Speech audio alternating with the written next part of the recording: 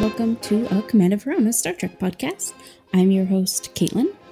And I'm your host, Jen. This week we're discussing The Butcher's Knife Cares Not for the Lamb's Cry. Yes, for the second time with properly working microphones this time. Yes. And I think that I'm going to have more to say this time around. I am too, but about like completely different things. Yeah? Yeah, it was interesting watching it again, I guess. Yeah, I think I noticed some things and saw things in a bit of a different light this time around. While we have a little bit of an announcement just to remind people that for the next 3 weeks after this, we will be discussing the Star Trek Kelvin movies. So Star Trek Beyond, and Star Trek Into Darkness. Yep. And then there's going to be a little bit of a break, and then we're going to do a big recap. And then we get new episodes of Discovery. And I meant to say last week, in case anybody's interested, so I think we've mentioned it before, but another podcast that I listen to and really love is The Adventure Zone by the McElroy family. And in their most recent sort of story arc, it's about 5 episodes long, if you were interested in listening, and it's called The Adventure Zone Commitment. If you just want to listen to that and not the 70 episodes before it, it's its own contained story. And there's a character in that named Mary, who is based on Mary Wiseman, who plays Tilly. And she's a lot of fun. And she's a fan of The Adventure Zone, which is why they did that. Oh, okay. And so if you wanted to give it a listen, it's really interesting. She's this this character who can control robots, and she has this army of robots in a rundown Christian amusement park. So it's really hilarious. And that sounds pretty good. So if anybody wants to give that a look, it's pretty funny. Yeah, I have listened to the podcast before.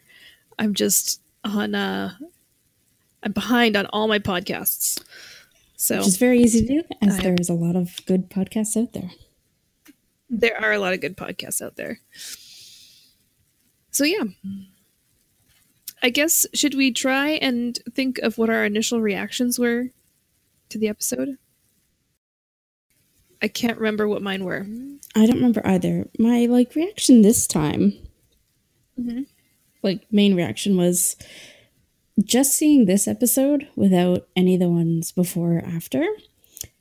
I can see where you would, I don't know, a lot of the characters seemed different. I remember last time we talked a lot about Captain Lorca's motivations and how, we never really knew what they were. But in this one, because I hadn't just watched the episode before it seemed more like he was just concerned for the citizens, which, because I know Lorca, I know that that's not accurate, but it was interesting from that point of view.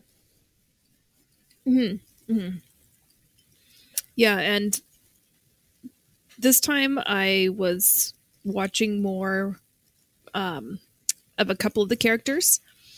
I was watching them more closely. And so I saw a little bit more nuance to things that I think I missed before. And yeah. I'd forgotten that this was the last episode with the Klingon man. Yes. Spock. Yeah, there we go. Yeah. Geez, that didn't take me long. With him.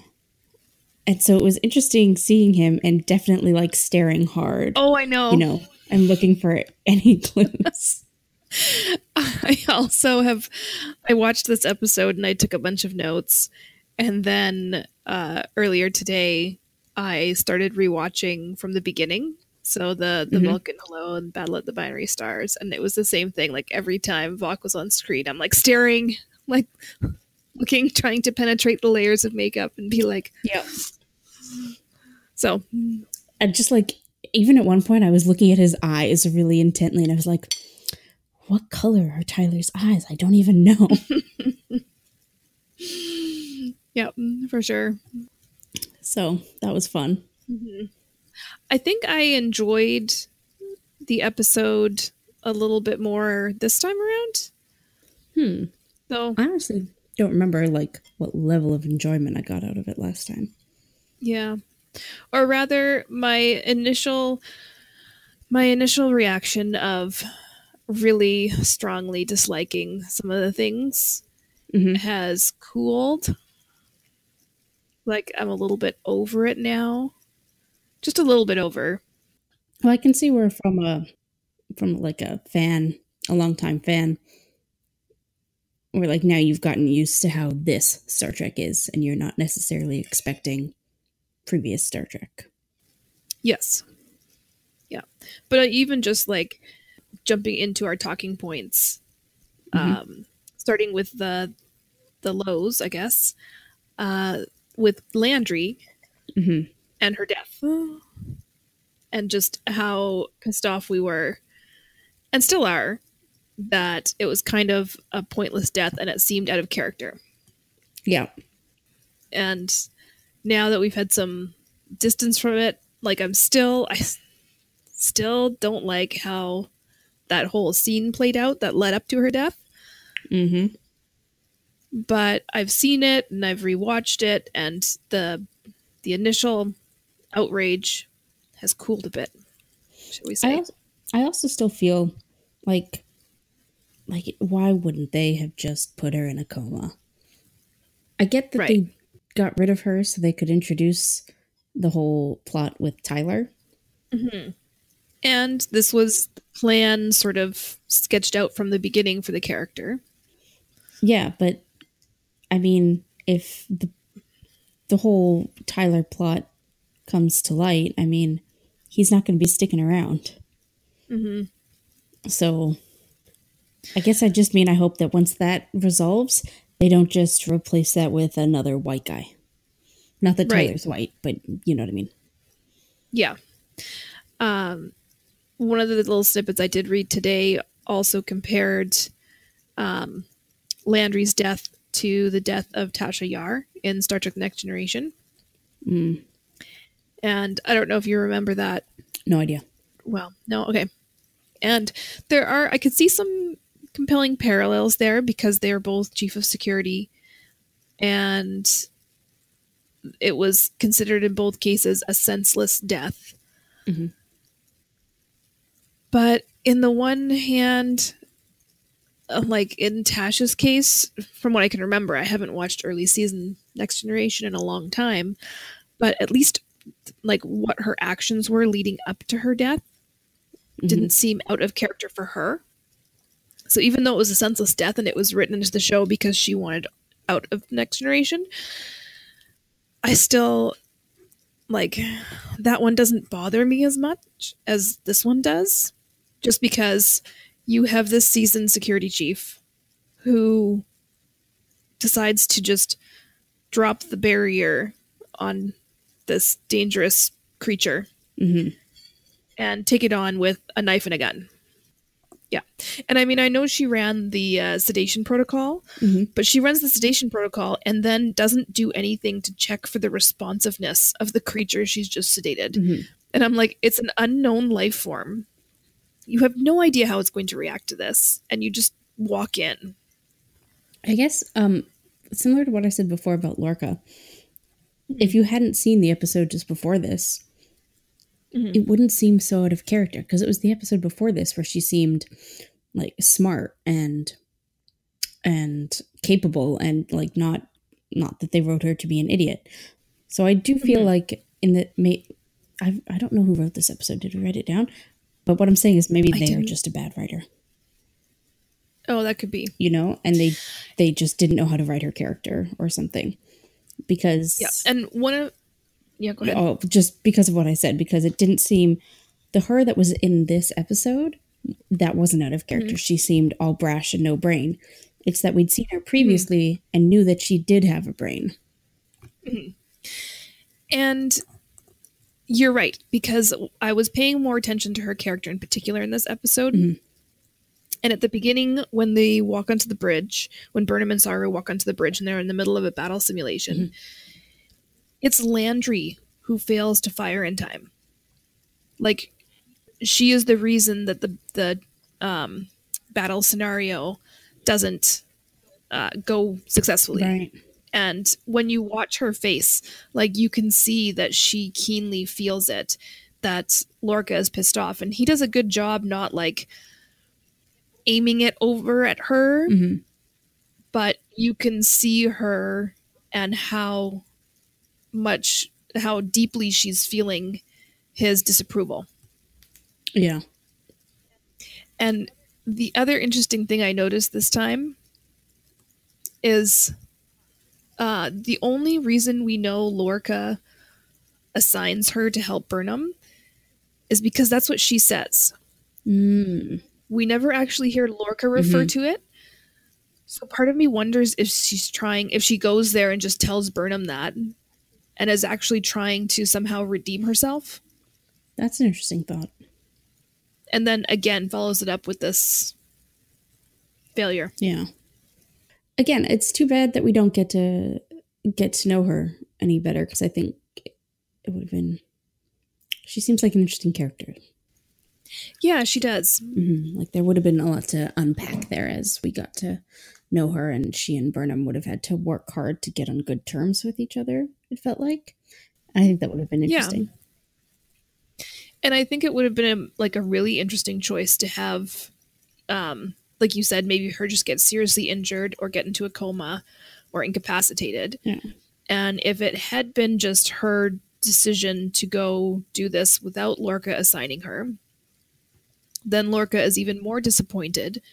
She's now unable to act as security because she's injured and is going to have a recovery time. Mm-hmm. And then when Tyler gets introduced a couple episodes later, it would have made for some really interesting conflict if he just had her reassigned. Yeah.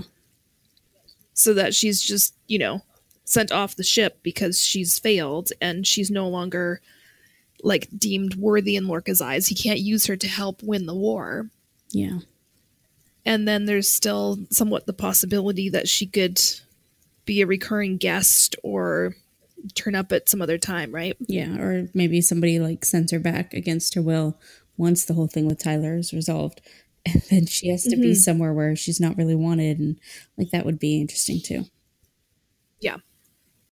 Anyways, we still think that was handled poorly. Yes. And the other thing we pointed out when we recorded the first time was that for a show that had this great promise at the beginning of, women of color in command situations. Yeah. We're less than a handful of episodes in, and we have 2 dead women of color and 1 who is a prisoner. Yeah, Still could do better. And, there are other women on the show who I would love to get to know more, all the women on the bridge. Oh, I know. I want to know... even their names. I don't know their name. I mean, I don't know anybody's name, but you know what I mean. Yes, you want to be told their names so that you can at least forget it properly. Exactly. Just not knowing it, right? Yeah, I've seen their names. I've looked them up. But yeah, I can't remember them off the top of my head. Mm-hmm. So it would be very interesting to see more of the bridge crew sort of fleshed out and some of those side characters more. Yeah. I don't know why. There's 2 of them in particular. Again, I have no idea what their names are, but whenever I see them on mm-hmm. screen, I just I don't know what it is, but I want to know more about you. Yes. I don't think they'll get to anything like that in season 1, but we can hope for season 2 that they can start getting into some other side stories and incorporating some other people. Yes, hopefully. Mm-hmm. Now, the other thing that we didn't like about the episode mm-hmm. was that it did put some finality on the fate of Captain Georgiou. Oh, yes. They talked about eating her. Yes. I forgot. Yep. And then I was watching it and I was like, right. They ate her. Yeah. I remember when we recorded Context for Kings, we were like, maybe she'll still be alive. Maybe we'll... Yeah. And this was kind of like, nope. No, she was barbecued. Yeah, well, we don't even know she was barbecued. She was eaten. I honestly just thought of the most disturbing word that I could use and said it. Okay. Poor Georgiou. Oh, fuck. Whatever it is. Georgiou. Yeah, and then the other aspect of this that really bothered me is that, well, like we decided, it's not actually cannibalism because they are different species. Mm-hmm. But it also doesn't seem honorable to me. Is there a word for that? For eating something that is like a sentient being that isn't... You know, it strikes me that I've never actually looked at the definition of cannibalism. I'll be right back. Kate's off to Google. But I mean, okay, so just talking about a bit about like the Klingon cultures that we've seen from other shows. Like they mentioned a few times like eating the heart of their enemies, which is one thing. But they've never talked about like eating the whole thing. So I'm hoping it was just an act of desperation by the starving Klingons and not like a regular feature of their culture. Sorry, somebody has asked on some sort of dictionary forum the same question I had. Specifically about... Is there a word for beings that will eat other sentient beings? Oh, okay. Okay, short answer, no. And also somebody answered this very disturbingly. Okay, then. Well, I guess they're being funny, but what do you mean by sentient or smart? My dog is smart. My newborn son, not so much.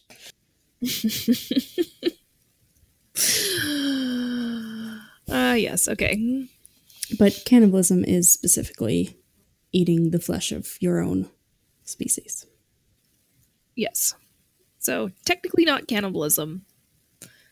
Still did not sit well with me. No. Like, not just in, like, the ick factor, mm-hmm. but also in the what it reflects of the Klingon, of this version of the Klingons. Well, they may not have normally eaten her, but they were starving. Yes, but L'Rell does reference, like, you know, him smiling as he picked the meat off of her skull kind of thing. Which... Yeah. You know... Yeah, that's fair. So yeah, that was also not cool. What did you think of the whole Georgiou last will and testament? Okay. The timeline in this episode is not quite clear, but how long was that beeping box under her bed?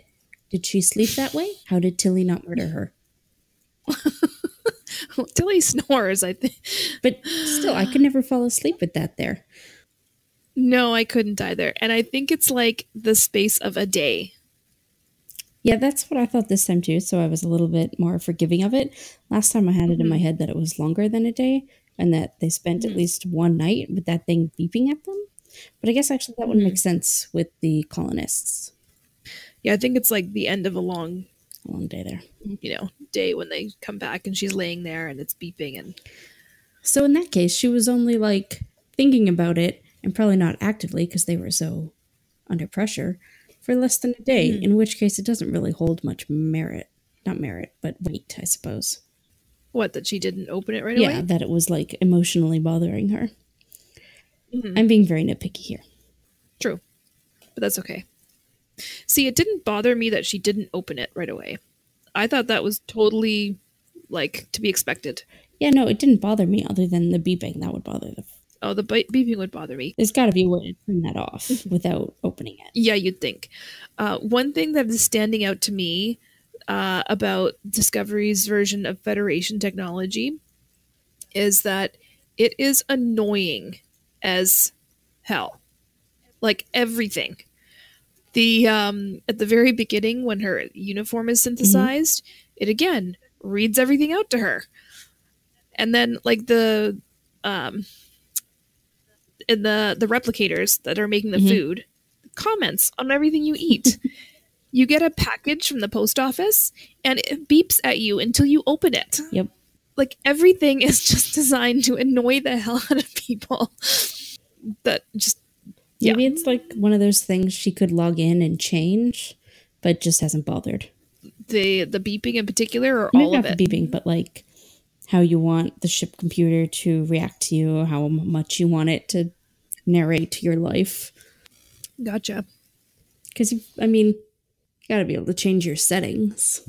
You'd hope.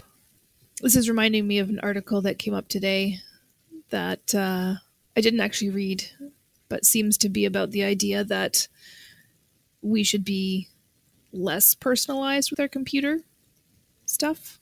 Why? But again, like I said, I didn't read it, so I can't say for sure. Interesting. Going back to Giorgio for a minute. Yes, sorry, I derailed us there. Well, only a little bit. I also derailed. What did you think of her, like, recorded speech and everything like that? Well, it was interesting that it was obviously done, like, long before the events that we saw. Mm-hmm. So leaving her the telescope was a plan that she had in mind for a while. Yes.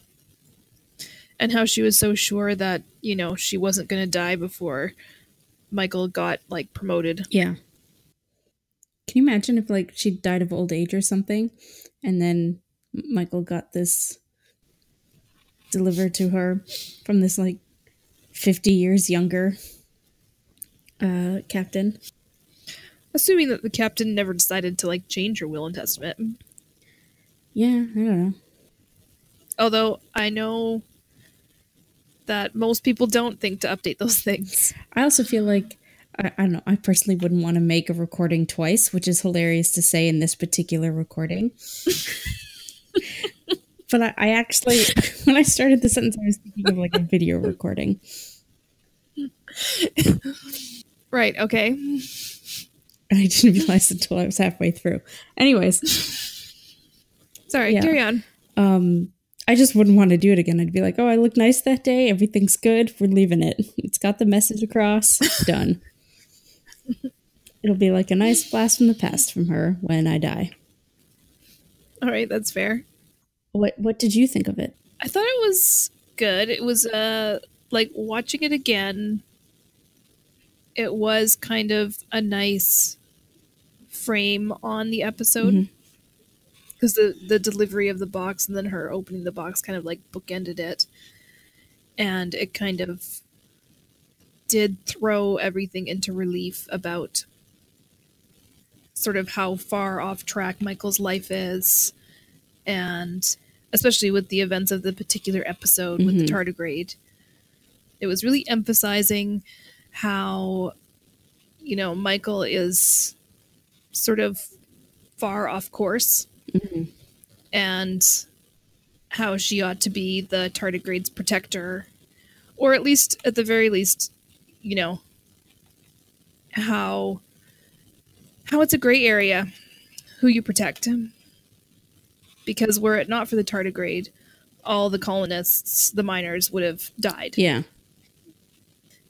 But yet Michael knows that, you know, I think it was, well, it's obvious on this watch through that she knows that the tardigrade is, you know, in pain when it is in the spore drive.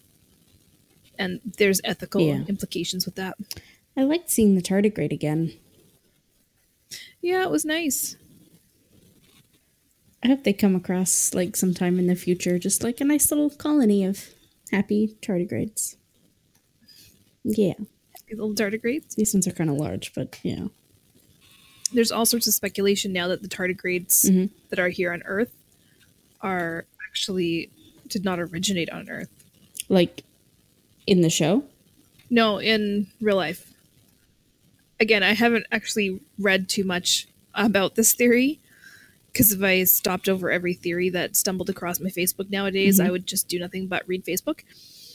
So I haven't read it, but I know that there's been some articles linking it and some speculation about the fact that the tardigrades can survive in space. And then people are like, oh, what if they didn't actually start off on Earth and that they came here on like some meteor or something like that. Right. And that's why they seem so like foreign and can survive anything. Interesting thought. Yeah. The background story of the mining colony? Yeah, just since I kind of divided up our talking points into like the low lights and then getting into like the good stuff. I can remember from our last recording that you thought that the mining colony bits were a little overly dramatic. And like... Oh, that's what you mean. So I read that sentence and thought that you meant that the colony had some sort of story. No. Okay. I don't know how to read. Gotcha. All good. Yes, I guess they were really dramatic. Did it stand out to you on this watch through? Not as much. No? How about the fact that the Discovery seemed to like zoom in and save them and then like take off? Oh yeah, that's weird. And just like leave them there to rebuild. Well, there might be other Starfleet people, like non-sciencey warships, like recovery ships or whatever, who could come out now that they've been rescued. Yeah. And I mean, it is classified, the spore drive, so I could see where they wouldn't just be like, oh, hey, you just got saved by this, theoretical ship you've never heard of because it's classified. So I could see that. But yeah, the parts with the mining colony, especially because they showed us a lot of like non-transmitted images of them. So like we weren't just seeing them through like the communicator or on the view screen or anything like that and hearing their voices. They actually showed them on the planet, and it was very different. And yeah, this time, since you'd mentioned it, I was kind of more aware of it this time around. Just how sort of overly dramatic those scenes kind of seemed to me. I think because I was rewatching this, I like subconsciously gave myself permission to pay less attention. Right. So I just kind of tuned it out a bit when that was happening. Because I honestly don't really remember them at all. And I literally watched this an hour ago. I would have liked it better. I would have liked it better if they would have kept them, like the scenes we saw of them, as just like the transmissions. So that everything was just a little bit grainy and chaotic and not the, on the planet scenes. Yeah, I can see that. And it would have stuck more with our team.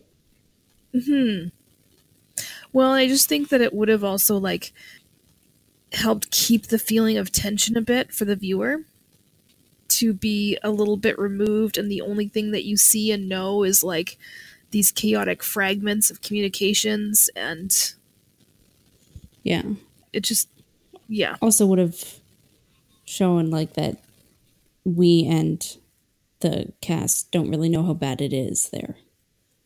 And then also pointing out like a place that supplies 40% of the fuel for your fleet. I mean, they did have apparently a blockade there, but then your Klingons were able to overrun it, and your nearest backup was hours and hours and hours and hours and hours away. Yeah. That didn't even occur to me last time, but that is strange. Yeah. I mean, like they said that the blockade was overrun by the Klingons. So they did have ships there protecting it. And they did have substantial shielding on it because, I mean, it was going to take hours of bombardment for the Klingons to break it down. But then the Starfleet forces were also apparently spread pretty thin. Well, that actually, I guess that makes sense. They're at war. They probably would be spread thin. That's true. Although it is similar to the movie we just watched, in that they have so many resources on one planet that if one thing happens to it, they're screwed. Why did both sides do this? I do not know. But it seems dumb. There it is. It does. But yeah, we were just talking about the Star Trek 6, right? All the eggs in one basket. Yeah. And then the whole thing gets blown up. And you're just, up the creek without a paddle. I guess with the Star Trek 6, the Federation didn't blow it up. It accidentally blew up. But still. Right. And I guess, at this point in the war, the Klingons aren't really acting as a unified force either, which might make it a lot harder for the Federation to plan counterattacks and things like that. That reminds me, in this one, we did see when Cole came in, he said that his plan was to unite for the war, and then after the war, go back to just being the independent houses, which is a different tune that he was singing in the previous episode, or in the most recent episode, where he wants to be king of all Klingons. Though with him, I could see it's just a matter of, as his power increases, he gets more and more power hungry. I can see that too. It would have been nice if they'd put it on screen. Yes, you're right. Because that's not on screen necessarily. It is just, us inferring things. Yeah, because without it being on screen, it seems like they just forgot. Yeah, very much so. And, I think part of it, too, is that, he doesn't discuss anything. Everything is a challenge. Everything is, him in a verbal challenge with people. He doesn't ever have any opportunities to just have a conversation. Yeah. So with Vok and L'Rell in this episode, there is conversation to help reveal motives or help, them discuss how things are going, things like that. With Kor, as he progresses, it's very much just you have to pledge loyalty. This is how you're going to pledge loyalty to me. Or confronting Starfleet. Yeah. Right? He's not actually given a lot of good chances for demonstrating his character, and we don't get very much from his physical actions and what he does to demonstrate it. Yeah. And again, maybe this was just a time constraint thing that they didn't have an opportunity to do it, but I feel like they could have worked it in. I definitely think that there were some scenes that could have been shuffled around to make room for it. Even just in oh gosh, I forget exactly how everything happened, but in either the most recent episode or the one before it, when L'Rell was pledging loyalty to him and stuff, I feel like there would have been opportunity there. Right. When he did say, I will be king of all Klingons forever, there would have been opportunity for him to say something, or maybe in public, keep his original thing, and then privately to L'Rell, say that the Klingons are his forever. That's right. The other really good place to have put this would have been to have it, in the episode with Admiral Cornwell and L'Rell, where there's the fake interrogation sort of thing. Yeah. And L'Rell brings up defecting. It could have been that partly her reason for it is that, he's amassing too much power. He's power crazy. This is not the vision of the Klingon Empire that I started this thing for. Right. There could have been a little bit of exposition from the way L'Rell sees things to help the viewer get to that point where we understand that he is snowballing things out beyond his original scope. Were there any other lowlights that we want to mention before moving on to some of the highlights and the really, really good stuff in the episode? I don't think so. Okay. Then some of the highlights. Okay. I didn't realize we were still... I don't know, I was just talking about stuff. I didn't necessarily not like some of the things that I just talked about. No. Anyways, highlights. You go. Okay. So on a very basic level, they had some really, really pretty special effects in this episode. Right, yes. And I even, when I was thinking about it today, realized that they were kind of a good contrast to one another, because they have it starts off with like the storm effects, and you see all these giant pillars being thrust upward and everything like this, and seems very chaotic and noisy, and you sort of are at first assuming that it's like a planet with a huge storm raging, and then it zooms out and it's the synthesis of Burnham's uniform. Yeah.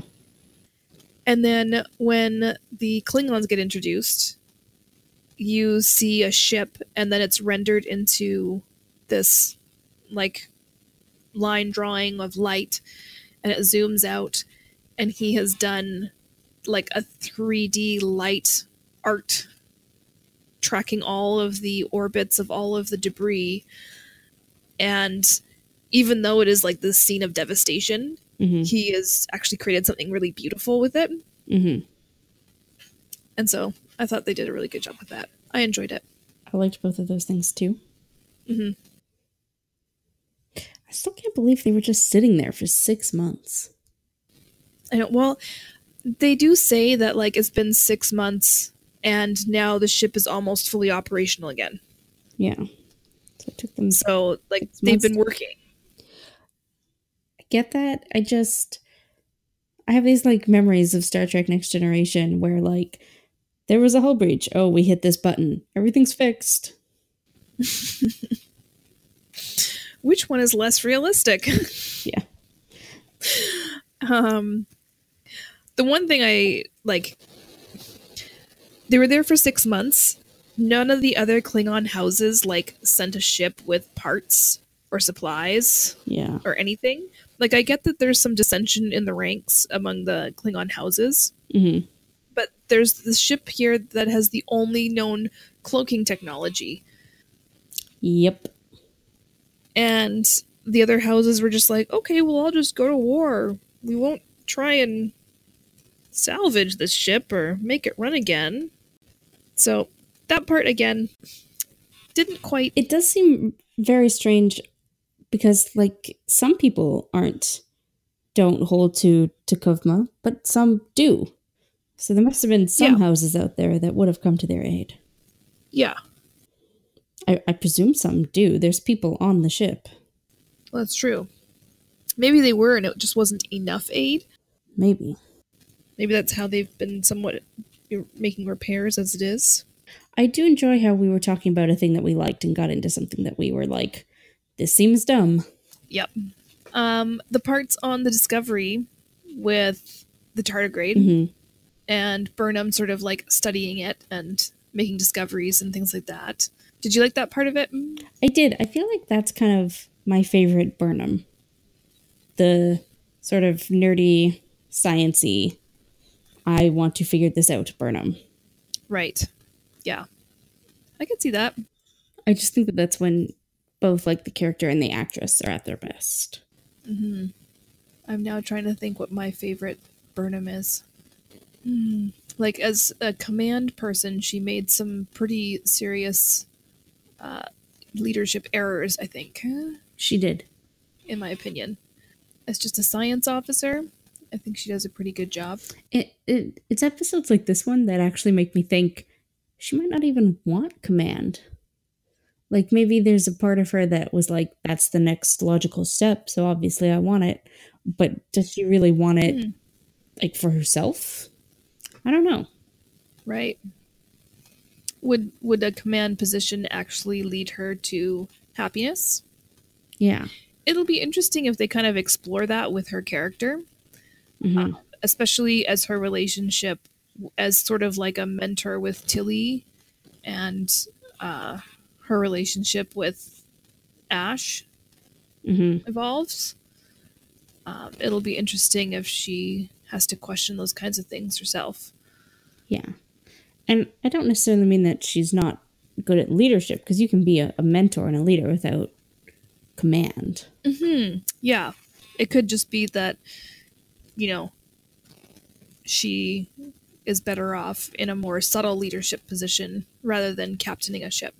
Not that I necessarily think she would be a bad captain, although her record is kind of against her there. I just don't know that she'd be happy. because Right. she seems to like just being a scientist. Well, and being a captain requires all sorts of very difficult choices. Yeah. And I could see her getting really eaten up over the consequences of her choices, Yep. which is not necessarily the path to happiness. And I mean, we're super jumping the gun here. She's still a prisoner, but Yeah. it's interesting. So, yeah. I do like Science-y Burnham the best, I think, too. I guess it's kind of, it's more her Vulcan side that comes out when she's Science-y Burnham. Maybe, yeah. Because she always sort of seems to go kind of monotone and doesn't let her emotions or even the emotions of others really come into it. She's just like, must be logical. And even Landry in this one said something about hating Vulcan proverbs when it's possible Michael was just talking to her. Yes. Yeah. I did like the kind of back and forth between Landry and Burnham when Landry was in there. Yeah, which just makes me even more upset because I think they would have been interesting to see together more. For as much as Burnham and Saru have like a really subtle verbal banter going on, her and Landry, it would have been like much more direct. Yes, no subtle at all. No. I really liked Stamets in this episode as well. Yeah, I can remember not really feeling one way or the other about him the first time, but now that I know him better, or at least I don't think I felt one way or the other about him, but now that I know him better, I did like him a lot in this one. And it was, I don't know, it's just interesting to see everybody now that we know them better. And I think that this was the first one with Dr. Culber, wasn't it? Yeah. And it's not even really, like if you didn't read any of the news about the show beforehand, you wouldn't even know that they were in a relationship. Yes, yeah. And based on the reaction on the fan page that I follow on Facebook, there were people who very sincerely didn't realize that they were in a relationship. So I kind of like the way that was done, how they were introduced. I feel like we did talk about this before because I remember talking about the different sides of their relationship. But I liked the way that they were introduced that way and how you could kind of subtly pick up on it. But if you didn't know, you might not have. No, I liked it too, especially because it wasn't like a big showy or dramatic reveal moment. Like in this episode, it's just like he's in there because he's the doctor and there's a patient and, you know, they have a little bit of banter. It wasn't like an obvious, like dramatic music swelling in the background and like a comment about their relationship and, or like a you know, bit of confusion as like somebody has to explain it to Burnham or something like that, you know, like it wasn't something that had to be made a statement about or be obvious, which is as it should be because it's just two people. Yeah, exactly. Right. So yeah. And then one of the things I really enjoyed watching this time around was that because I'd seen it already, I could see a lot more of the thematic nature of the show and how much they were set, like pointing out that theme of sacrifice. I mean, it's obvious from the title, you know, the butcher's knife cares not for the lamb's cry. But it was really interesting that how that they were showing it like from a scientific standpoint, all the way from the beginning artwork, and then leading it into the theme of war as well. So yeah. Yeah, I also liked. Did we not pick up on that the first time? You know, now that I said it out loud, I think we did pick up on it a bit the first time as well. But this time I think I can express it more coherently. Yeah, and sort of see that they stuck with those themes a bit. Because, like, Burnham was really reflecting on everything that she'd sacrificed with her decisions. And all the parts of her life that she sacrificed to try and save everybody's lives and prevent a war, which happened anyways. Yeah. So she sacrificed her career, she sacrificed her relationship with her captain, her captain's life ended up ending because of her decisions. And then as well, like with her current situation, she has no freedom. She sort of sees a parallel between herself and the tardigrade. They're both there as useful tools. Yeah. I wonder what would have happened to her if Giorgio had lived. I think that Giorgio might have spoken for her at her trial. Yeah, that's what I would have thought also. Though I still think that they needed a scapegoat for this.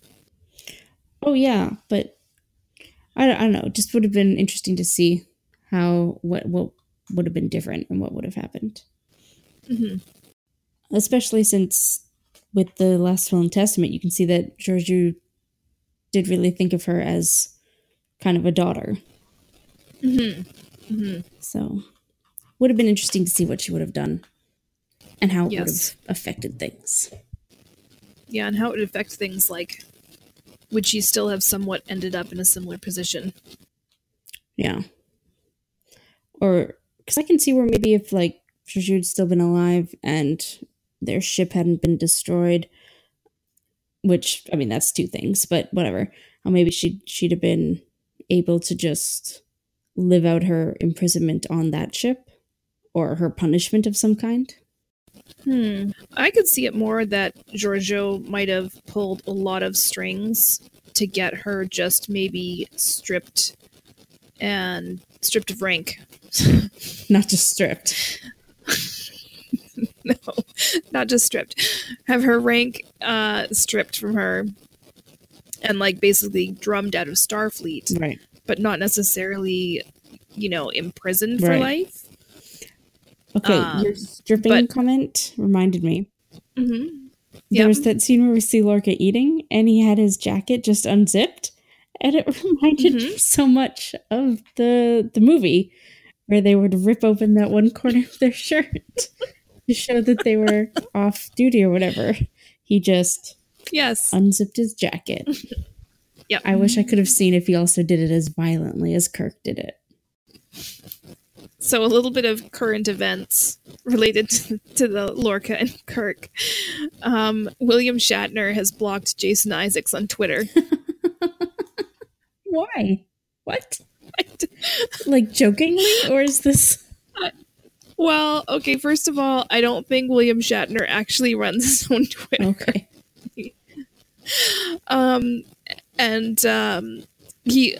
But apparently a lot of people get blocked by Shatner. And the only thing I heard about it was, like, Jason Isaacs' reaction tweet about it, which is funny. I'll try and remember to send out a copy of the link.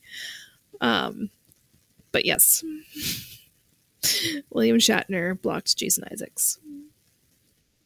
So now Jason Isaacs is quite cheeky on Twitter.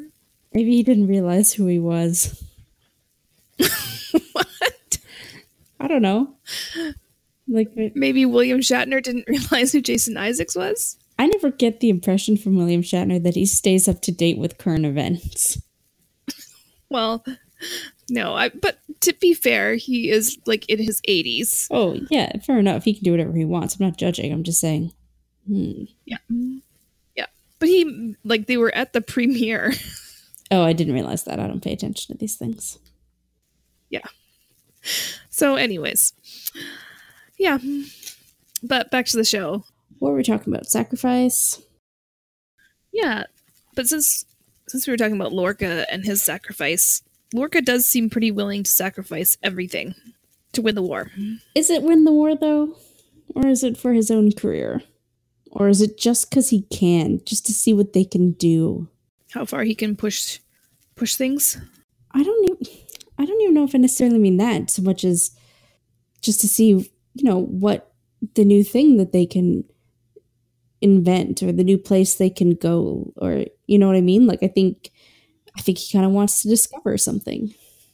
A ruthless drive for curiosity. Yeah.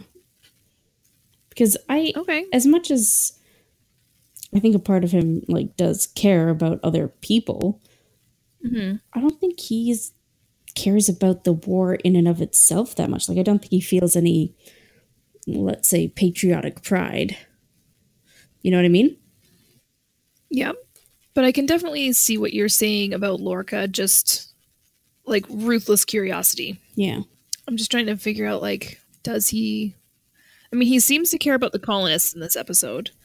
Yeah. And he seems to have cared somewhat about Landry. Though Landry does say that, like, he only cares about what you can do for him. Mm-hmm. She seems very aware of that, which is part of, I think, her drive to figure something out with the tardigrade. I almost said TARDIS. I guess, like, I know the first time that we watched this, we talked about how he did seem to care more about his career or whatever than saving the colonists, or equally. And this time, I don't know, I just, from what we know about him since then, maybe, I didn't get the feeling that he was worried about his career. He doesn't strike me as somebody like wants to climb the ladder or anything. He just wants to see what he can do. In the realm of war. Or at all. Like, I think he would be doing something similar even if he wasn't at war. He just wouldn't have as much freedom to push the envelope. But he does have his little laboratory that's filled with, like, weapons and everything. So do you think he's just started that since the war because that's the current challenge to be overcome? Yeah, was he Captain of Discovery before the war, or did they bring him in? It's not 100% clear. What we know from the first half of the season, though, is that he was the captain on a different ship at some point, and that ship was destroyed. Right. Okay. In the war. And that led to the injury with his eyes that make him use eye drops. And okay, so it's hard to say on the timeline of when he started his little weapon room. Mm-hmm. Yeah, so I guess it'll just be interesting to watch him going forward and see what he really wants. Like, I don't really know. Yeah. What do you think? No, I don't have anything else. I was just going to say he's really good at getting what he wants. Like, he's a really good manipulator. Yeah. So. Although it was sort of all catching up with him there at the end. You mean for the season or the episode? The half season. The half season? Yeah. That's very true. And then we have the Klingons, Vok and L'Rell, who also, Vok has to sacrifice his standards of purity and go and salvage a piece of Federation technology in order to get his ship working again. Mm-hmm. And then in the end of the episode, he has lost everything and has been banished. And when L'Rell gives him a way out, she tells him that he has to sacrifice everything in order to, like, unite the Klingon Empire under T'Kuvma's philosophy, teachings.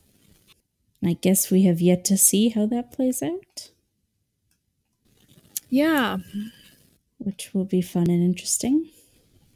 It will be. I really agree with L'Rell in this one. L'Rell, when she's written this way, is the best.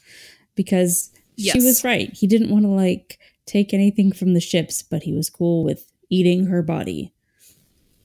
Like, take what you need. It's war. Yes. Especially because, like, using their technology, which is the same thing that you need to power your own ships, isn't really, polluting Klingon culture. Yeah. Like, it's like gas in a car. Yeah. If everybody uses the same thing, everybody uses the same thing. That's right. So, yeah. L'Rell in this episode really seems to be working the system. But she just seemed smart and and competent. Smart and competent, and I can't think of the word I'm looking for, obviously, but like a strategic war person. Yes. That's the best I got. Tactical. Yeah. And then when we see her later, even in like the very next episode, she doesn't seem that way at all. In this episode, she is like maneuvering things, right? Like she's influencing and putting things in motion. And even when things don't go her way, she is very quick to turn it again to the best advantage she can. Yeah. And then when we see her later, she seems so much more just reactionary and scrambling, grasping at anything she can. Yeah, and I guess possibly like the very next episode isn't the best comparison or the best one to look at. Because we don't know how much of that was perhaps something that she was faking. Right. So was that really the very next episode? Yeah, mine had a next week on thing. Right. Okay. Which really changes, like... Her character seems so different. Yeah. But I was reading Memory Alpha today, and apparently it was partly her performance in, like, this episode, or the first two episodes, that the writers used to really write more of her kind of idea. Like, she was allowed to sort of influence the character. Now, I don't know if that came into play in the next episode, or if she's just talking about, like, in general in the larger story arc, because it was just like a kind of a 1 or 2 line snippet from an interview that they had listed there. So I don't know. I really want to see this Laurel back again, though. I really want to see her as a major player in the Klingon political sphere and in the tensions between the Klingons and the Federation. I think we might, now that she's on the Discovery and all of that stuff that has to play out. Yeah. But I don't know. Okay. This episode definitely had my favorite writing of Laurel in it. Even with the cheesy double entendre between her and yeah. Which, I don't know, I really enjoyed, actually. I mean, it was super cheesy, but it felt like it was, like, obviously just written that way. Yeah, like they were probably laughing at it as they wrote it. Yeah. It's not like they were thinking, oh, this is so subtle and awesome. They were thinking, like, we're going to make this awkward and funny as hell. Yeah. And I guess it kind of also sets up that their relationship is or could be sexual. Yes. Which for sure. is possibly important. Probably. Definitely. Yes. What shall come to pass? I think that's it for the episode. Yeah, I think we've covered all the main points that we had. Oh, one more last thing to throw in there. Even though we only saw like a tiny little bit of Tilly, she was still awesome. Yeah, Tilly's pretty awesome. Yeah. I do like that this was like before they were friends again. So she was still kind of nervous about saying like even hello. While where we are now, she'll just straight up be like, you're being an idiot. Go do that thing. And I liked having that. Yes. She seems very wet behind the ears at the first few episodes, which makes me wonder how long Tilly's been on the ship, or perhaps how long the Discovery's been like out in general. Because I mean, it's 6 months after the battle, and Saru's on the ship as the commander. So it could be that the Discovery is a very recent crew compilation. By the time Burnham gets on there, they may have only been working together as a crew for a few weeks. Yeah, that's true. Especially since like Lorca must have come from another ship also, and it does seem like maybe it was a bunch of survivors, you know, that they all brought together and were like, here, we have a new ship for you. Yeah, and Stamets is so pissed off in the episode before this one. and mentions that, like, he was doing his science thing, and then comes the war, and then Starfleet just, took over what he and his lab partner had been working on. And since the war only started 6 months ago. Did him and the lab partner break up? Like, not relationship-wise, but like, were they physically in the same space before? I got the sense that they were. And it could be that, like, they took the crew of the Discovery and split it between two ships. That could be. Or just that they were decided to, like, requisition what these scientists were working on, and, like, set them up on two ships, and it took a while to outfit them correctly. Yeah. None of this particularly matters. Well, not to us. No. I just suddenly realized we'd been talking about it for a while, and it was like, this changes nothing. Not really, no. Not that I'm complaining. I like that we talk about it. Yeah. But yeah. Okay, so now we've hit all the parts of the episode. For this episode, so I've already kind of... Well, I don't have any specific Star Trek nitpicks. All my nitpicks were just kind of story nitpicks. Yeah. There was a little bit of an Easter egg when Lorca was doing name-dropping to Stamets, and he mentioned, the Wright brothers, Elon Musk, and Zefram Cochrane. I have never heard of Zefram Cochrane. He is the inventor of warp technology. Oh, within Star Trek. Okay. Because yes, he's a Star Trek scientist. Gotcha. Well, anyway. If we watch Star Trek First Contact, you will hear about Zefram Cochrane. Played by James Cromwell. Interesting. Yes. And so that was the only one I caught. There were some, of course, like background stuff in the lab and in Lorca's office, because in his office, when he's eating, the Tribble is there again. Oh, I missed it. I think I missed it last time, too. Carry on. Okay.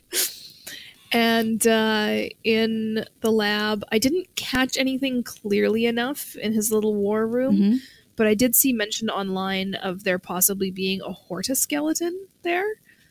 But again, I didn't see that. I just heard about it. And the Horta is an alien from the original series. Okay. So, yeah. It could have been the Horta. It could have been something different. Would you put Elon Musk on the same level as the Wright brothers and the fictional person who invented warp? I don't think that I would. With his electric car? He's certainly not the inventor of the electric car. Nope. So it's not like people can afford his electric car. The other little rumor that I read on Memory Alpha was that the line didn't originally have Elon Musk in there, but Jason Isaacs threw it in there in a shameless bid to try and get comp Tesla. That would make me feel better about it. Because... It would? Okay. I don't think he's comparable. Elon Musk is talking also about like some super high speed, like underground monorail tube transit things as well. But he didn't invent flight. Well, no. I mean, arguably neither did the Wright brothers, but anyway. Not important. Once again, sorry. Although, we're talking about Elon Musk in his Tesla company, but he also does have the space company. What has he done? Space One. They've done some space flights, and they're trying to do like commercial space flight. Okay. I don't follow it that closely. Neither do I. So maybe it's just maybe they're just implying that he's going to invent something or do something. That could be it too. And then when we recorded this episode the first time, we did have some listener mail to share. And since people may have missed it, I thought I would share it again. Oh, you know what? I think I actually just cut it out. Oh, did you?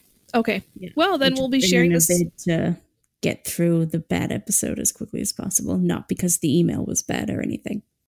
Gotcha. Then we have some listener mail that was originally sent to us when this episode would have been recorded the first time. And it's an email from Jaslyn, who has a podcast called High Expectations. And she was wondering if we knew why the Klingons were speaking really slowly.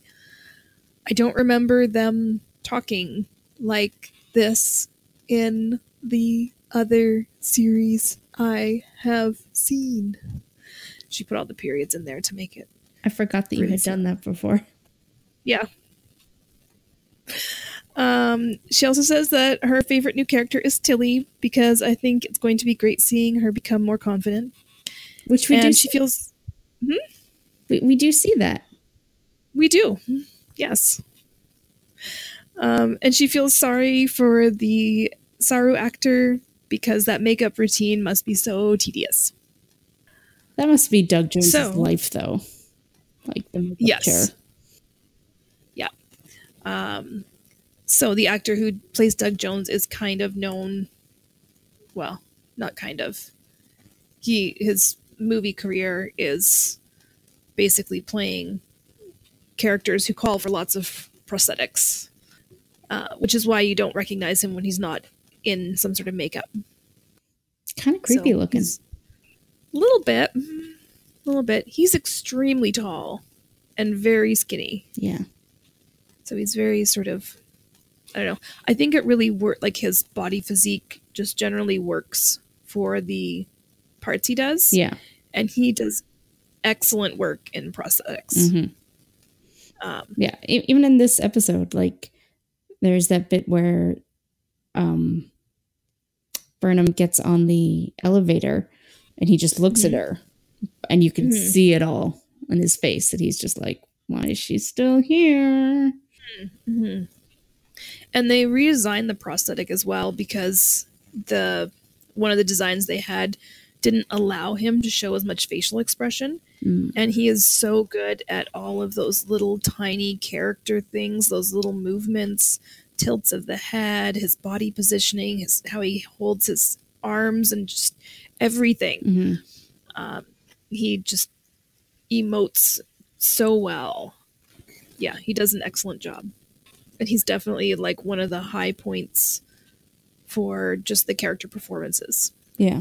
Although I have to say, I think, most of the cast is doing an excellent job with the character performances. Yes, I would agree. Addressing her point about the Klingons and how they're talking, other people have noticed it. And there's a couple of points to address with it. One is that there is a lot more Klingon that we're hearing because there's so much more taking place from the Klingon perspective, and they're choosing to have it spoken and subtitled as opposed to having them do the switch to English thing. And the second point is that the actor who played Tukuvma and some of the other actors may not be native English speakers. And so some of it may just be how their accented English is pronouncing the Klingon. Right. More so than it, like, before when we had, like, Christopher Plummer in Star Trek VI. A very British English. Is he British? I think so. Okay. I said it, and then I was like, am I just making that up? I don't know now. But, like, he's got a very Western accent. He's Canadian. And so it could just be... Is he Canadian? Awesome. Okay, so he's got a very North American accent, and a lot of the other Klingons that we may have seen in the shows so far, again, are very... Sorry, What? I'm so sorry to interrupt, but I'm now reading his Wikipedia article. He's a great-grandson of a prime minister. Oh, wow. Oh. I'm so sorry to interrupt. No, I'm just that's close okay. this. You just were pointing out how much of a failure as a Canadian I am. No, both of us, though. I didn't know either. Fair. But yeah, so like the accent behind it maybe something to consider when thinking about how their lines are being spoken. It didn't seem that different to me from when we watched Star Trek 6. Like, there was a bit more, like, they did, I think, overall give the Klingons a bit more of an accent, which I like because it makes them seem less human. But it didn't seem like it was that much slower. Because I think the language itself is very consonant heavy, which puts in just a lot of pauses between words because they don't really flow. Right. Yeah, and I noticed it particularly with Takuvma, who we don't hear in this episode at all. I don't even think they've got a clip of him at all. And again, he was one of the actors who I don't think is North American born. And then as well, I think it may have just been partially his mannerism, because they're trying to have him be seen as like a religious figure. And his speeches are not just like an everyday conversational sort of feeling to them, but like the very first one was him almost sermonizing on the bridge of his ship to the Klingons who were there. And so I think it might just be that he's sort of trying to get that, religious or just a very affected speech for, shifting the sentiments of the people rather than the natural flow of their speech. Just to speak to that, Chris Obi, who plays Takuvma, is British/Nigerian, according to Wikipedia. But it looks like both him and his father went to school in London, so he probably has a British accent. But again, I can't off the top of my head think of anything that I've seen him in. He was apparently on an episode of Doctor Who that I probably saw, but I can't think of it about like what his voice sounded like. So just to say. Okay. Yeah, I don't know. So I like the way that the Klingons speak, which we've talked about. I'm not a super huge fan of it because it does sound a little, I don't know. I think what I'm reacting to is just it's a lot more Klingon and a lot longer phrases that they're having to speak in Klingon rather than short, like 5 to 7 word phrases. It's like entire back and forth lines, paragraphs of text. And like you said, it's very consonant heavy. But it does match the new Klingon design, which I'm still not a super huge fan of. Sorry, I just think it's funny. I know, we're of 2 very different opinions on the Klingon design. And that's fine. Yeah. That's okay. Yeah, no, it'd be boring if we disagreed with each other. Yeah. So I do like that they had it subtitled instead of dubbed. Yeah, I do too. And I even kind of liked how they held on to that for a while. And then in the most recent episode, like the way that they did it was ridiculous. But in the most recent episode, they did that whole using the translator thing. But the way that they did it sort of showed how, like, from a TV point of view, not from a story point of view, if that makes any sense, how this is leading into the rest of the show, to the rest of the series. Does that make sense? I think so. Like, not just introducing plot things that they've used in other Star Trek series, but introducing like writing techniques that they've used in other series. Right, or like the production choices that they've made in other series. Yeah. I think that's interesting. It is. Do you have anything else to address in the email? No. Okay. Other than I like getting emails. I did not know, like, I didn't realize that this was the same email we had talked about before. So I was very confused when I saw it here because I didn't realize we'd gotten an email. And then everything made sense when you explained. Yes. Oh, good. I'm glad. And yes, we love getting emails. So if you have thoughts on the show or things that you want us to talk about, then please feel free to send us an email. you can email us at acommandofherown@gmail.com. Or if Twitter's your thing, you can tweet at us, where we are at Command of Her Own. And then I have a fortune cookie here, Cait. All right, let's do it. Okay, for the episode, The Butcher's Knife Cares Not for the Lamb's Cry, Okay. who shall this fortune be for? Oh, right, we're doing it the new way. You know what? Because she won't ever get another chance, Landry. That's a good idea. Okay, so Landry's fortune. Tuesdays and Thursdays stack odds in your favor. I guess this all took place on a Wednesday then. Please. They don't mention the day of the week in this episode, but I'm going to guess it was not a Tuesday or a Thursday. Yeah. Or that Lorca named his weapons, and she didn't just pick up the Tuesday or Thursday weapon. Interesting. Mm-hmm. Do you have any recommendations? Okay. Mm-hmm. I will recommend Agents of S.H.I.E.L.D. because that is the latest sort of geeky thing that I am watching. Interesting. I watched about 2 episodes and didn't like it. Oh, really? Yeah. The first 2 episodes. Beginning? Yeah. Okay. Yeah, I'm doing a rewatch, and one of the people, this is her first time watching, and I think we're now up to like the last third of the season, and she's now kind of understanding why people like the show.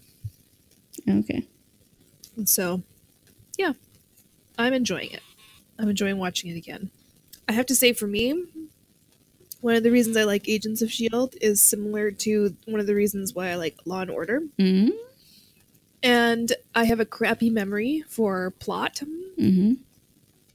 And so I can rewatch the same things over and over and over again, and I will have forgotten the twists and turns and reveals of the show. And it's like new every time. Ah.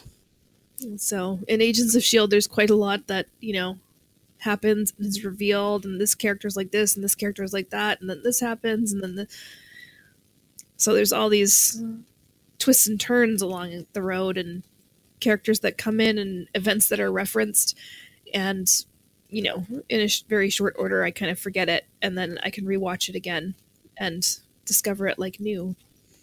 Interesting. It's very similar to Law and Order, where I'll be like, I know I've seen this episode. I know I've seen it multiple times because, I remember the people they're investigating, but I can't remember which one was the murderer and what evidence they found and how they found it. Nice.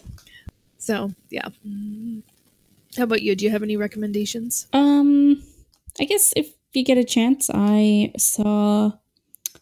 went to go see Murder on the Orient Express last week, and it wasn't the best Poirot movie out there, but it was entertaining, and the cinematography was beautiful, and it had a really good cast. I have heard the cinematography is quite wonderful.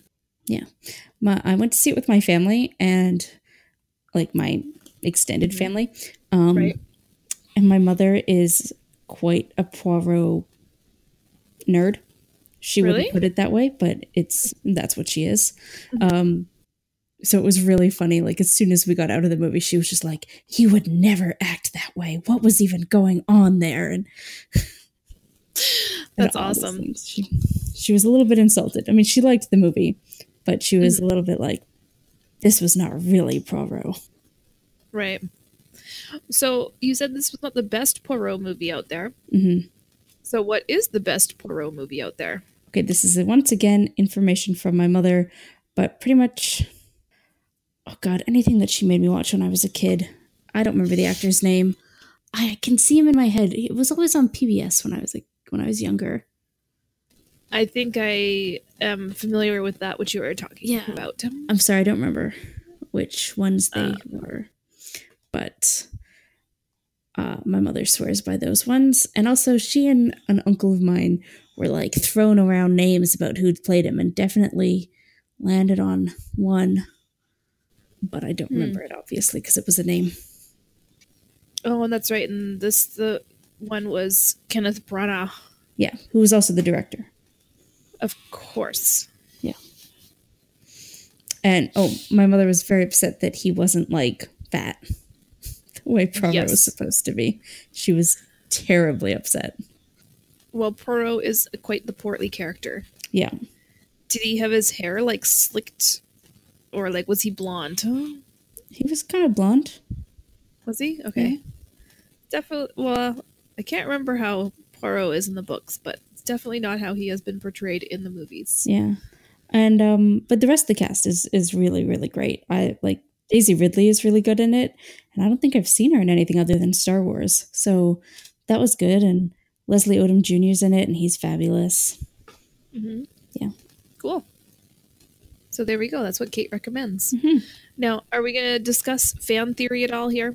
I don't really have anything to add. I think we kind of discussed like the only the only points that were in this episode about paying real close attention. Yes. Yes. And I have to say that the first time we recorded this, we were not going on about this particular fan theory because it hadn't happened yet. Mm-hmm. So yeah. So then we will just do our thank yous, I guess. Mm-hmm. So thank you very much for listening. If you have questions or comments you would like to share, you can contact us at acommandofherown@gmail.com or on Twitter @commandofherown. I'm going to eat my fortune cookie now.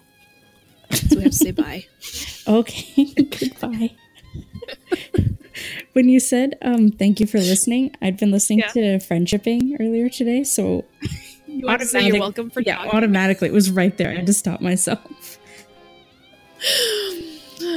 I like that your sign off. It's very cute. Yeah. Oh, and I guess we didn't sign off like with ourselves again. Oh, you're right. We're just trying to start that.